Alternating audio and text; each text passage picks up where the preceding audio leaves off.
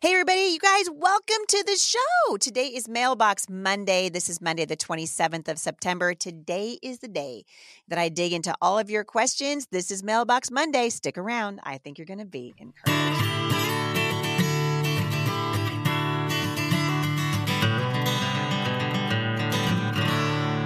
My name is Heidi St. John, and after serving Washington families for the past 17 years, I am running for Congress to put a proven conservative voice in the House of Representatives to represent the people of Washington State's 3rd Congressional District.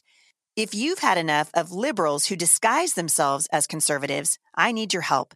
Together, we can tell both the rhinos and opportunistic out-of-state candidates we want our voice back. To join me in my fight for Congress, please visit HeidiSt.JohnForCongress.com. So I'm glad you guys are here today. A couple things before we get started. I want to remind you that you can find my schedule and where I'm going to be speaking at HeidiSt.John.com/events. You can also go to my congressional page and see more of the issues that we're tackling all the time. That is HeidiSt.JohnForCongress.com.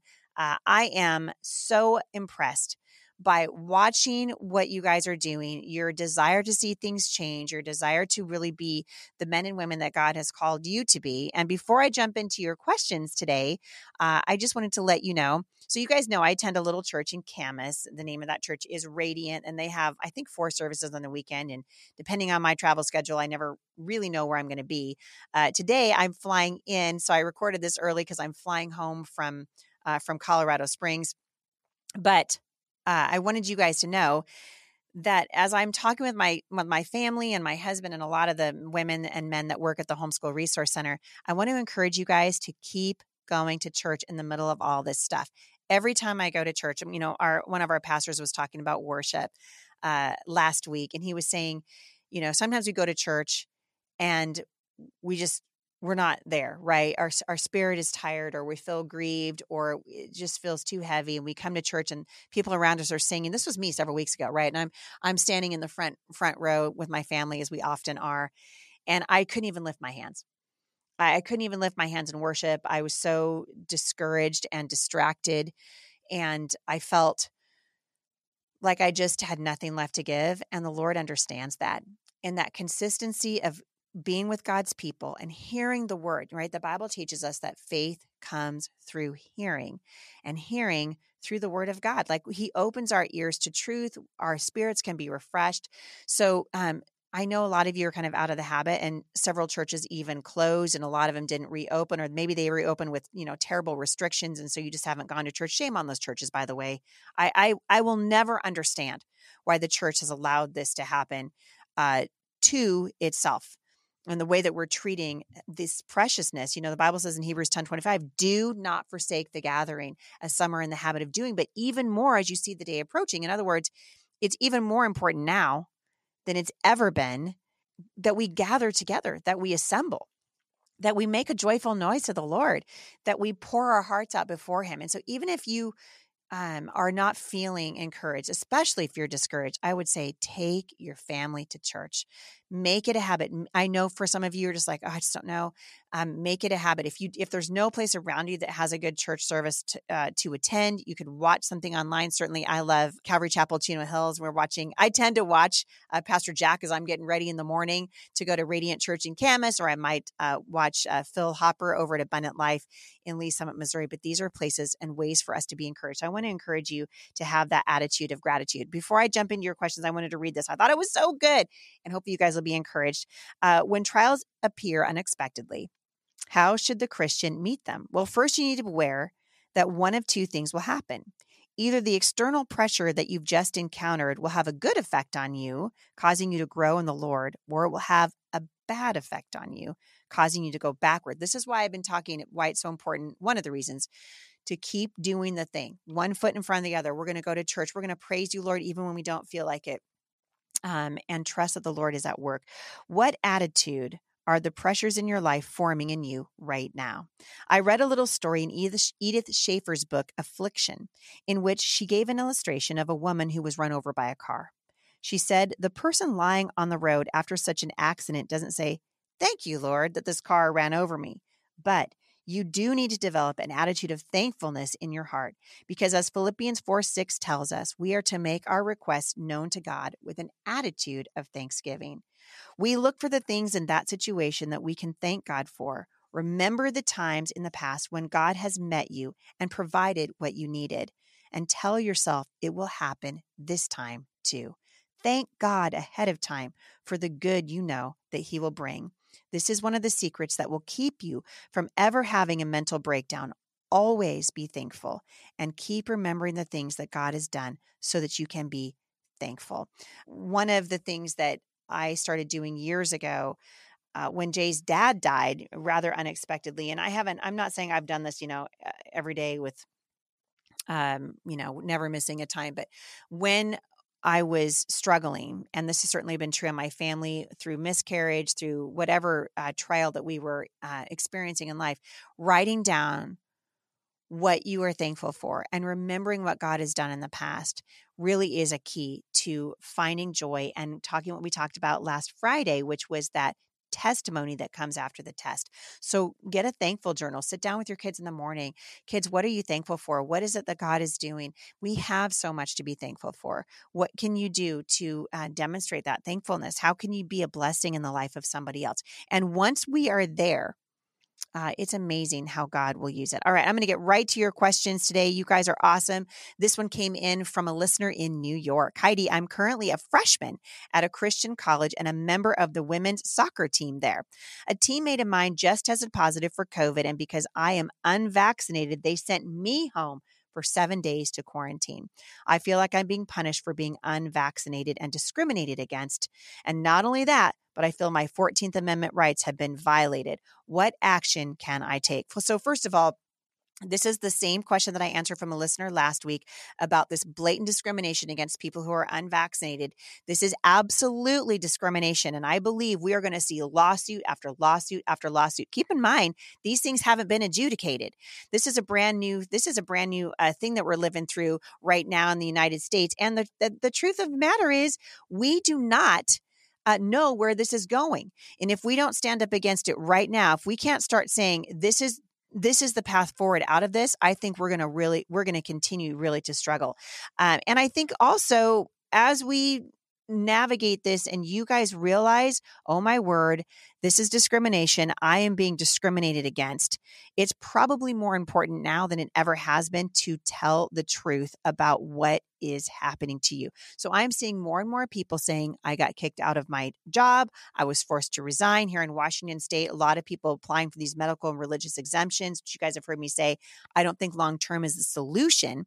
But for right now, it's the only thing we really have as we navigate this thing. But the fact of the matter is, if we don't stand up right now, and in Washington State, what they're doing is they're saying, okay, you can go ahead. We'll accept your religious exemption, but we have no accommodation for you. In other words, you're fired without being fired. When you say that this is a violation to the 14th Amendment, I think it's probably important for you to understand. And this is what we talked about, biblical citizenship. I answered this question the other day, really getting involved in understanding why it's so important that we know the Constitution and what is it that compels us as citizens of this country to defend our rights under the Constitution. So the United States, the only country on the face of the earth to openly declare that our rights don't come from government, they come from God. And if we believe that our rights come from government, then our rights can be taken away from us. This is where the 14th Amendment came in.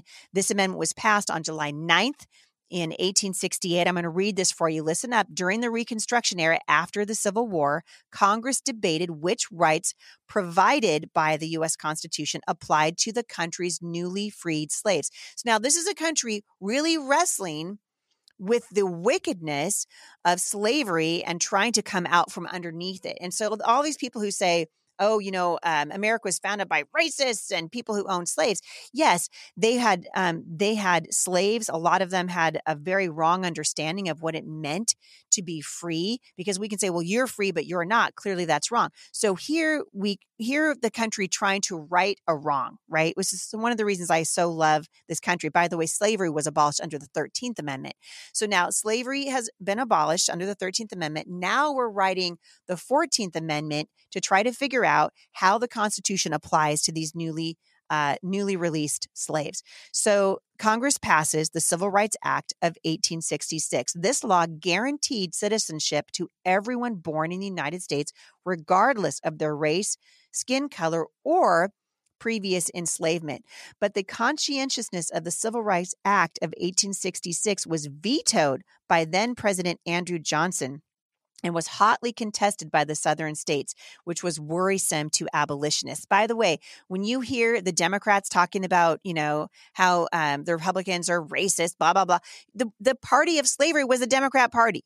It was the Republicans that wanted slavery abolished. It was the Republicans under the leadership of Abraham Lincoln that said, no more. We're not going to put up with this. So these people worried that the law could be overridden or repealed, which would endanger the civil rights of Black Americans.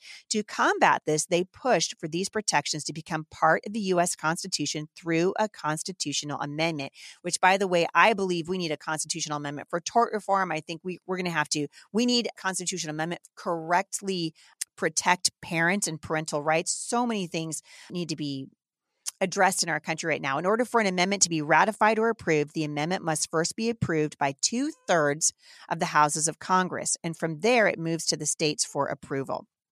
So that means that in 2021, an amendment would have to be approved by how many states? 38 states. So on July 9th, 1868, the 14th Amendment was approved by 3/4 of the U.S. states, and it became part of our Constitution. And so this is what it said in simple terms. The 14th Amendment deals with citizenship rights. Citizenship rights for people born in the United States, regardless of their race or ethnicity, equal protection under the law for all U.S. citizens. And so when you say, I believe that my 14th Amendment right is being violated because I'm being treated differently based on vaccination status, you're absolutely right, which is why I believe that these mandates and this blatant discrimination is going to be tried and adjudicated in the courts. And I do believe that if we can stay true to the Constitution, that you'll come out on the winning side of this. So hang in there. It's absolutely unconstitutional, and it's an egregious violation of your personal liberty and also your privacy. So it's very important. Martha from Minnesota, she said, Minnesota Martha here. Hey, Martha, I was wondering if you have any advice for a young mom, 29, who is struggling with needing an older, been there, done that Christian woman to look up to in my life. My own relationship with my mom is hard because of an ugly divorce and other questionable decisions made by her in my growing up. I'm in the thick of it with littles, not very self-sufficient children that are taxing all of the time. Maybe there's no advice for this type of situation, but maybe you could just give me some encouragement for the day-to-day life. My husband travels for work in the winter, and those weeks he is gone, and I am at tears a lot of the time. So first of all, I don't think that you are alone. My generation, we were called the latchkey kids, right? Because our parents, both mom and dad, went to work. Many of us, our parents were divorced. I'm also a product of divorce. My parents were divorced. And can I tell you right now, this is why the Bible addresses the older women in Titus 2 to become mentors to the younger ones. And so I guess I'm going to deviate from your question just a little bit and speak to the older women who are listening to this. There are thousands and thousands of young mothers right now who desperately need mentorship by older, more mature women and older, more mature mothers. And we've got to do a better job of getting into their lives and helping them, particularly now, as we are being asked to navigate unimaginable circumstances in the United States, which are only adding to the stress and the load of these young moms. And so if that's you, I don't care where you are, you guys can join us at Mom Strong International. You can do those Bible studies, which we've got wonderful Bible studies continuing to come out every single month there. And you guys are going to see me continuing to teach over there and mentor. You can start a Mom Strong International group right in your home and say, hey, every Tuesday we're going to get together and we're going to go through the Word and relate those things to parenting. And parenting right now in the midst of all this stuff is very, very challenging. And frankly, I think very hard on children also. So I'm going to encourage you to a place of older women becoming more active. Look for those young moms. And then to the young moms, here's what I would say to you, Martha. For one thing, you've got to be honest about where you're at. And so I would encourage you, be very honest that you need a mentor in your life. Whether that's looking for that in the homeschool community or looking for it in your church, or maybe even looking to see who's around you online. It's not my favorite thing to do, but if you have to do a long distance mentorship, that's actually okay. Look to organizations like Mom Strong International. Look for mentors that are there. And if you want to be a mentor, you can be a leader at Mom Strong International. Just go to momstronginternational.com. You can sign up there and we will hook you up and teach you how to be a mentor. It's never been more important than it is right now. So Martha, hang in there. Let your needs be known. If you're not already a member of MSI, I would just encourage you, go to momstronginternational.com. Like I said, we do monthly Bible studies there. We have a program called Kids Strong where we teach you how to pass on the truths of what you're learning to little children. We have a section called Anchored that's written specifically for those of you who have teens in your home. Motherhood, moms need other moms. This is why I wrote Becoming Mom Strong. It's been the theme of my life, trying to encourage moms to come up with solutions that are going to help you raise your children to adulthood with joy. And so I'm going to encourage you in that direction today. All right, Martha, hang in there. Cindy from Olala. I'm wondering, with all the school bus driver shortages, and my guess is it's because of the vaccine mandate, is there a law on the books that transportation must be provided for children to school? So I don't know. I'm just going to be really honest with you, Cindy. I don't know. My feeling is yes, because all this stuff is funded through taxpayer money. So my feeling is that, it's children by law have to be given access to a good education. That's why what's happening with young Melanie Gabriel here in Washington State is such a joke and such a tragedy, that we are segregating our children based on whether or not they'll wear a face mask to school. The school knows that it is required to give this young woman access to a good education. I don't know for sure. Maybe one of you guys can write in and give me the answer to that question.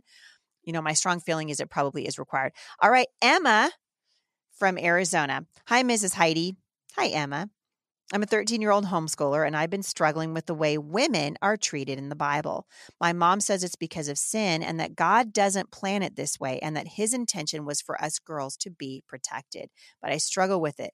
When the Bible goes through the lineage, there's no even mention of women. Women are often treated poorly, even today's women in Afghanistan. Yep, Emma, you're right. Can you help me understand how God really feels about girls and women? The Bible teaches us in Zephaniah that the Lord, imagine this, Emma. So I grew up with a father who I think he tried to love me, but his family was broken. He came from a broken home, and I think he was very, very wounded by his own dad. And I think the saying that wounded people wound other people is very true. And so I grew up not having I didn't feel anyway, just access to that really loving father figure that I so desperately wanted. And so someone told me one time, if you really want to know how God feels about you, go to the book of John, go to see how Jesus dealt with the prostitute that he met at the well. All of the other men, and because they were living, if you think about it, in times where women were really treated as little more than cattle. This was a very cultural thing. Women were often given in marriage, right? They had no choice. Esther is a perfect example of this. In Zephaniah, I think it's chapter 3. I could be wrong. Zephaniah, I want to say it's 3:17. Don't quote me. But the Bible says that God rejoices over us with singing, that he quiets us with his love. And so your mom is right in telling you that the reason that you see such harsh treatment of women, this really is a result of the fall, and it doesn't please the Lord. There's nothing in the Bible that says that women are less than men. And in fact, the Bible sees us as both equal with different roles and different responsibilities, just like we have different roles and different responsibilities in every area of life. It doesn't mean that one is less valuable or more valuable than the other. But if you want to know how much God loves you, look at what he did for you, Emma, on the cross, right? God sent his only son. The Bible says that he so loved you, that God so loved the world.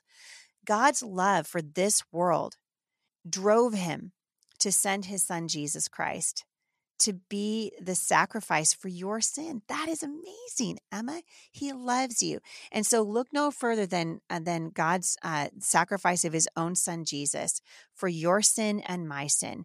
God doesn't see us, and this is also in Scripture. I'll link back to some verses for you today. But to God, there's no difference between slave and free man, male and female, Greek and Jew. God sees us all the same and loves us the same and sent his son for every single one of us. And that, Emma, is how much he loves you. The fact that women are oppressed all over the world, and they are. And in fact, in the women's suffrage movement, we fought for equal pay for the same job that men were doing, right? For the right to vote and all those things. The feminist movement has turned into some sort of garbage that I don't like at all. But it stemmed from the very real fact that women were discriminated against by virtue of the fact that they were women. And that has always been the case. It's the case around the world. But the Bible teaches us that is the result of sin in the world and not a reflection on how God feels about women. All right, you guys, that's all the questions that I have time for today. Thank you so much for listening to the show and for sharing this podcast with your friends. Please share this link, particularly the video links as we get them out there on social media. And I'd love to answer your questions. If you want them addressed at Mailbox Monday, you can go to HeidiSt.John.com/Mailbox Monday. Have a great day, everybody. And I will see you back here tomorrow with my friend, Marianne Sunderland. We're going to be talking about special needs homeschooling at the intersection of faith and culture. For more encouragement, visit me online at momstronginternational.com.